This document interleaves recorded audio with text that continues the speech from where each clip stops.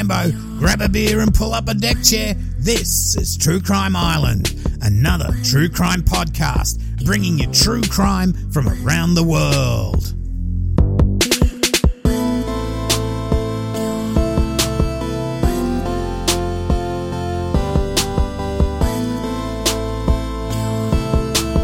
Hi Islanders, well this week's episode is definitely a creepy one.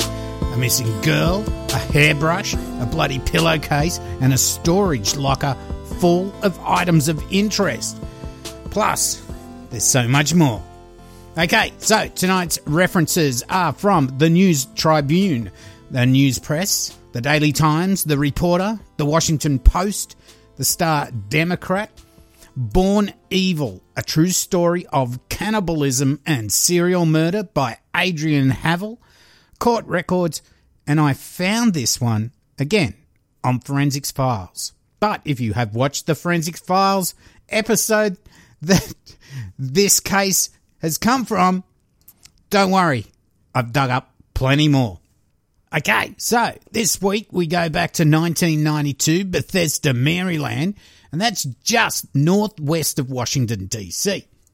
It's here where 23-year-old Laura Hortling was seen leaving for work on Monday morning, the 19th of October, but she never made it into work that day.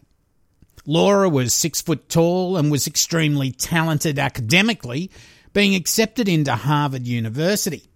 She just returned home to Bethesda after graduating and was living with her mother, Penny, a divorcee, who, like Laura, was also extremely talented. Penny was a successful psychotherapist, and she loved to help those less fortunate than her and was extremely trusting, maybe a little too trusting. She had employed a local homeless man to tend the garden and to do odd jobs around the house. Now, his name was Hadden Clark, and his employment had worked out quite well. He'd earned the trust of Penny to come and go inside the house to use the toilet or make coffee, and he could come and go as much as he pleased. While Laura was at home after graduating, she picked up a temp job in Washington while she decided on whether she'd go to law school or become a teacher. So, on the morning of the 19th of October 1992, neighbours saw Laura leave for work as they usually would. When Laura's work colleagues noticed that she hadn't arrived at the office and she hadn't phoned in, they tried to call her, but they only got the answering machine. Concerned, her boss sent someone over to her house just to check out what was going on. When there was no answer at the door, they called Laura's brother Warren to come over, as Penny, she was away from home for a week at a conference. When Warren checked inside the house, to him it just looked normal, nothing missing or out of place. When he stepped outside and walked towards the bus stop that Laura would walk to each morning, he saw this gardener guy, Hadden Clark, driving towards him. Now, he tried to motion him to stop, but when Clark saw him, he just sped off. Now, Warren didn't think too much about this at the time. He just thought Clark was a bit of a weirdo anyway and forgot about it. Now, later that day, in fact, I think it was around night time, Laura still hadn't surfaced, and so Warren called his mum, Penny, and then they called the police. The police, as they tend to do when young women go missing, they didn't worry about it too much, thinking, she's going to turn up soon, she's probably had a big weekend or something. But Laura didn't turn up, and Penny and Warren were extremely worried where she was and what had happened to her. Now, police would attend the house to check it over, but they left after, just like Warren, not seeing anything really out of place. There was no forced entry. There was nothing to worry about. Now, when police door-knocked the street, though, a neighbour told them that she'd seen Laura on Monday morning leave the house and walk towards the bus stop at around 8 a.m. Now, when police questioned Penny and Warren, this Hadden Clark guy, the gardener, his name was mentioned. Now, a couple of alert cops wondered if it was the same Hadden Clark that had been suspected over the disappearance of 6-year-old Michelle Dorr in 1986. So they called his voicemail number, which I suppose, back in the day, it was a way you could get in touch with someone before widespread use of mobile phones. Now, Clark, he called them back pretty much straight away, but he told them he would see them the next day. Now, sticking by his word, he did attend the cop shop, but he went there with the head of a homeless persons group. So he didn't just turn up by himself. He had someone with him. Now, Clark seemed to have an alibi for most of his movements around the time Laura had gone missing, except for when he said he'd been sleeping in his truck, so no one could really confirm that.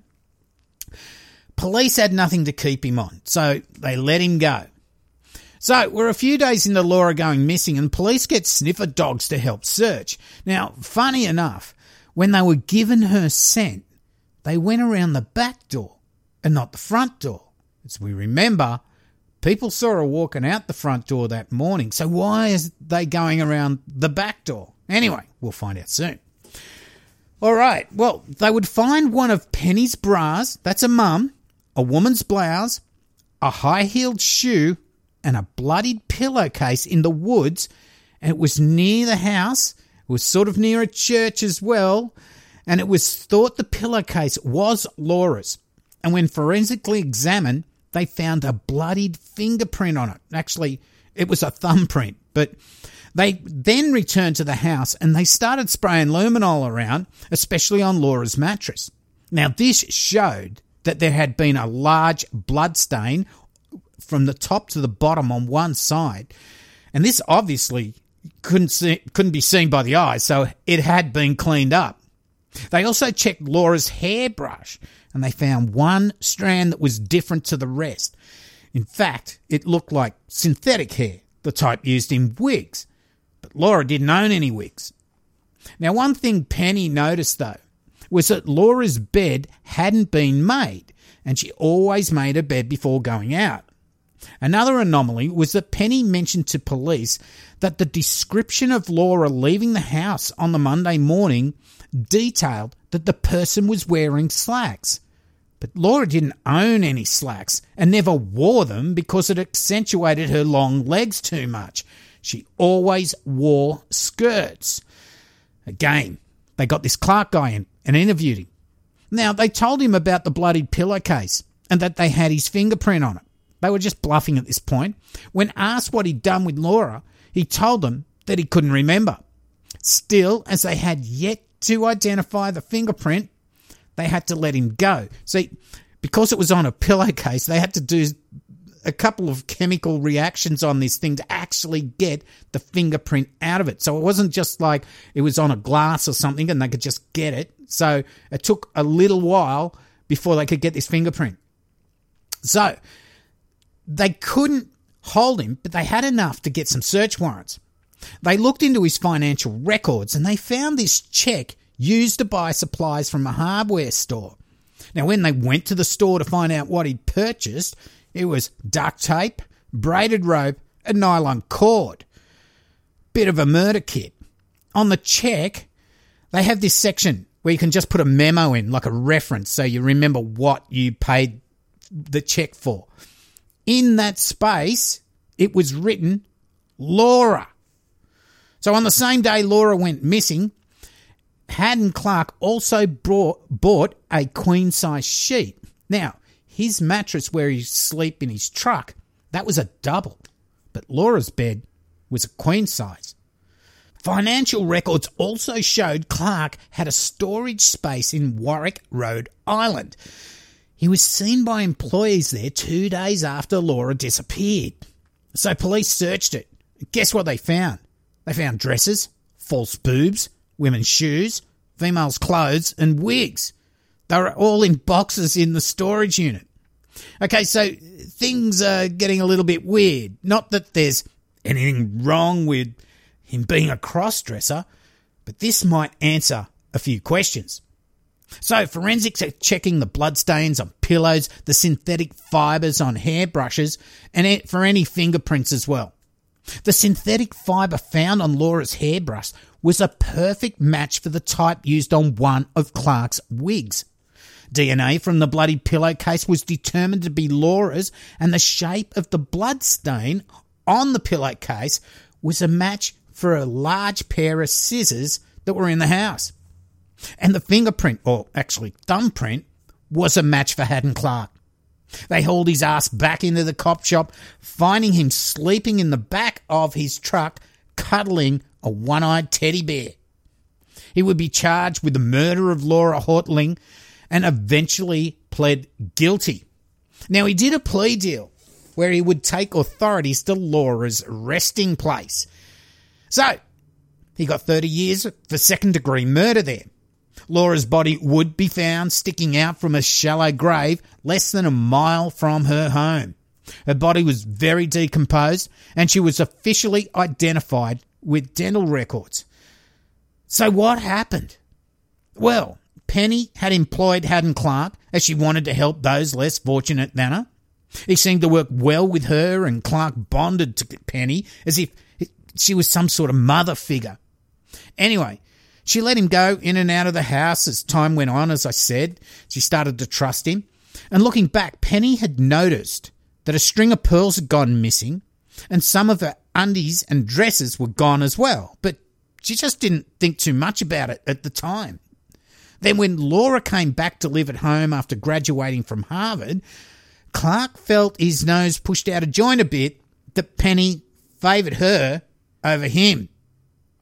When Penny asked about missing tools in the shed out the back, Clark got a little pissed off, feeling like he was being accused of stealing.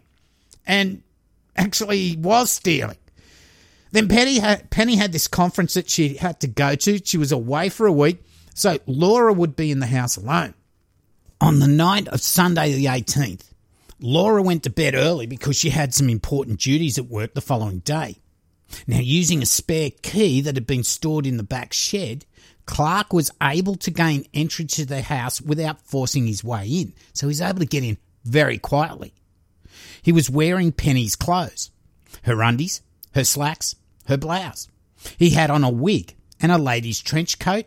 He also carried a purse. Now, under the coat, he had a .22 rifle. So he sneaks into her room and wakes her by rubbing the rifle against her, and he says, "Why are you in my bed? What are you doing in my bed? Why are you wearing my clothes?" At this point, Laura is terrified and replies, "You're Laura. Please don't hurt me." Clark then gets her to swear on a Bible that he is Laura. He then gets her to undress and shower at gunpoint. Now, after showering, he bound her wrists and legs with the duct tape and then covered her mouth and nose. Now, this covering her mouth and nose suffocates Laura. As then he removed the duct tape from her head with scissors, he slipped and they pierced her neck, causing the bloodstains on the pillow.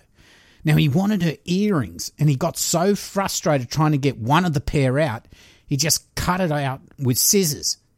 He then wrapped her up in the bedsheet and took her body out to his pickup truck. Clark then went back inside to clean up the bloody mess, taking with him the mattress pad, the sheet, and that pillowcase. He then took a few trophies, including her high school ring.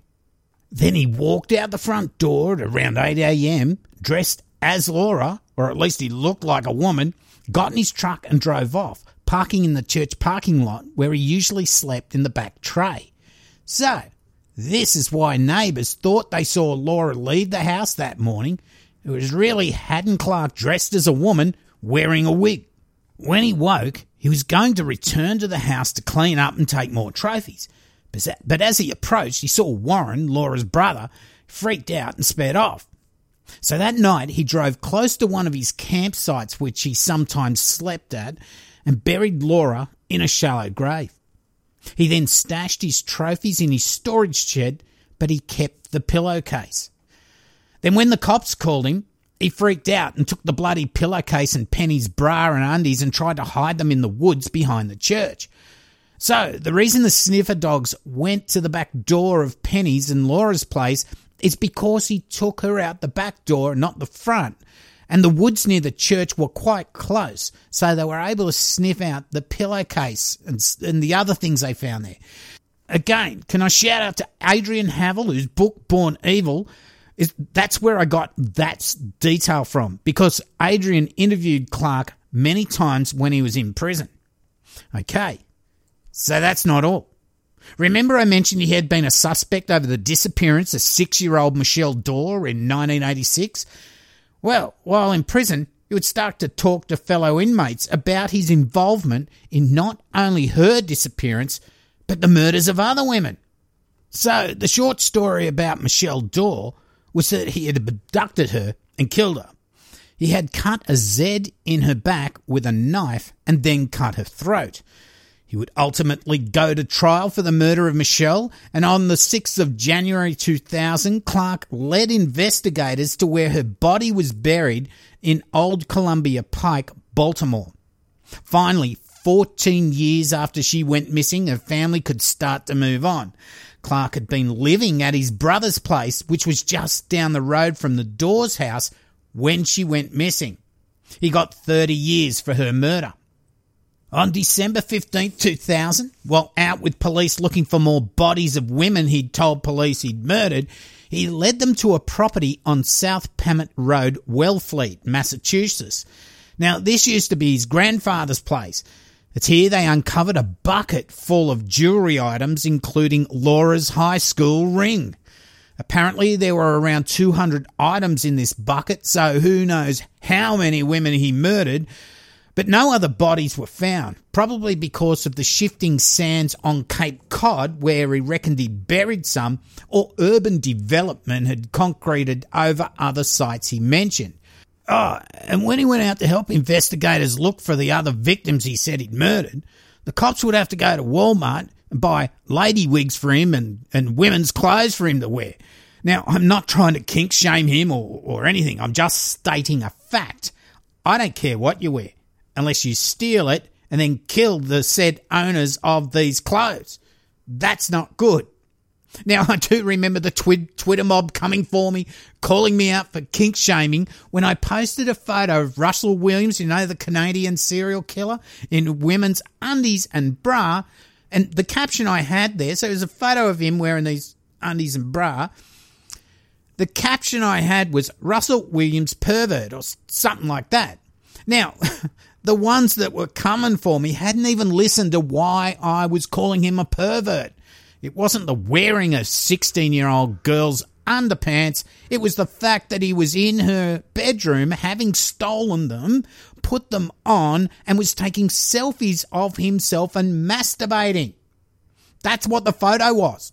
Now, I call that perverted. But Twitter is a dumpster fire of the offended. Now, let's get back onto this. Another disturbing fact would come out of all of this. Clark reckons that he would drink the blood of his victims, all women, because it made him feel like a woman. Another bit of trivia is that his older brother by 1 year, Bradfield Clark, he was convicted of the dismemberment murder of his co-worker Patricia Mack in 1984 and would be sentenced to 18 years to life for second-degree murder. Jeez, what a family.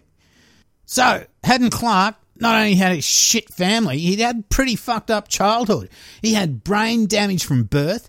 His alco mum would dress him up in girls' clothes and call him Kristen. His alco dad would beat him and call him a retard. He would cut off the heads of pets of any of the kids that teased him. As he got older, he was still in trouble, shoplifting women's clothes, theft, killing pets. He would ultimately get another 10 years tacked onto his other sentences for stealing from a family that had rented their basement out to him. Oh, and he killed their cats as well. So, Islanders, after watching the Forensic Files episode on this, I had no idea about the other stuff. I guess they only have a certain amount of time and the episodes get a bit old, so some of this has come up later on. But it wasn't so much forensic that initially led investigators to Clark, but it sure screwed him once they started to analyse the crime scene evidence. The wig hair on Laura's brush, the bloody thumbprint on the pillowcase, and then the financial trail where he paid for all his murder kit by cheque and put Laura's name in the memo section. It's unreal that perps just do some dumb shit like this. Like Natasha Darcy just searching for thousands of terms on how to kill people and all that. and putting it on a phone thinking, I wonder if I'll get caught. I better search for that. Will I get caught by police if I search on my phone? This sort of dumb shit. But what I think is probably more scary is finding the hundreds of jewellery items in that bucket on his grandpa's old property. Clark did confess to many more murders, but he hasn't been found responsible for any. You think with that many trophies, around 200, there must be more victims out there. Just think, what set all this off was Penny asking him about some missing tools in the shed. Now, she was just trying to help out the unfortunate, but got paid back in her daughter being murdered. She didn't check him out before hiring, which is pretty much, I'm sure, she regrets. When you see people like Clark, the ones that not only have mental deficiencies, but they're brought up in deplorable conditions, what do you do with them early on? And don't get me wrong, I don't have any sympathy for him, but there are people out there now just like him. What do you do with them? Maybe one day we'll be in a world like the Minority Report. I know a few people that probably get locked up for pre-crime. Anyway, this is the end of this case. If you do want a deeper dive, don't forget to check out Born Evil, a true story of cannibalism and serial murder by Adrian Havel. As I said, he did interview Hadden Clark in prison, and he's been able to provide that extra detail on what happened that night. Okay, Islanders, that's about it. So, I hope you enjoyed that episode. I'd also like to thank my patrons, past and present, for keeping the island's lights on. This is Wayne Ritchie, Rodney Kavaris, and Campion Ford. Must be a Cambo Ford. Rello. Anyway, thanks so much to all my patrons. If you'd like to throw a dollar my way, please check out patreon.com/True Crime Island, or if you just want to shout me a beer, you can donate to paypal.me/True Crime Island. A free beer is always nice after dumpster diving these cases. But can I just ask you to take time to share the podcast with your friends, or even in groups on Facebook, wherever? The Island is one of the only few truly independent true crime podcasts out there, and commercial free. Best of all, it's free of charge to help the Island out. Go to my website, truecrimeisland.com, where you can stream each episode if you don't want to use iTunes or any pod player. And I have links to merch, social media there as well. My email links there if you want to get in touch. Well, that's about it. I've been your host, Cambo. You've been listening to True Crime Island. And as I always say, don't forget to delete your browser history. Good night. Bumfakalanga.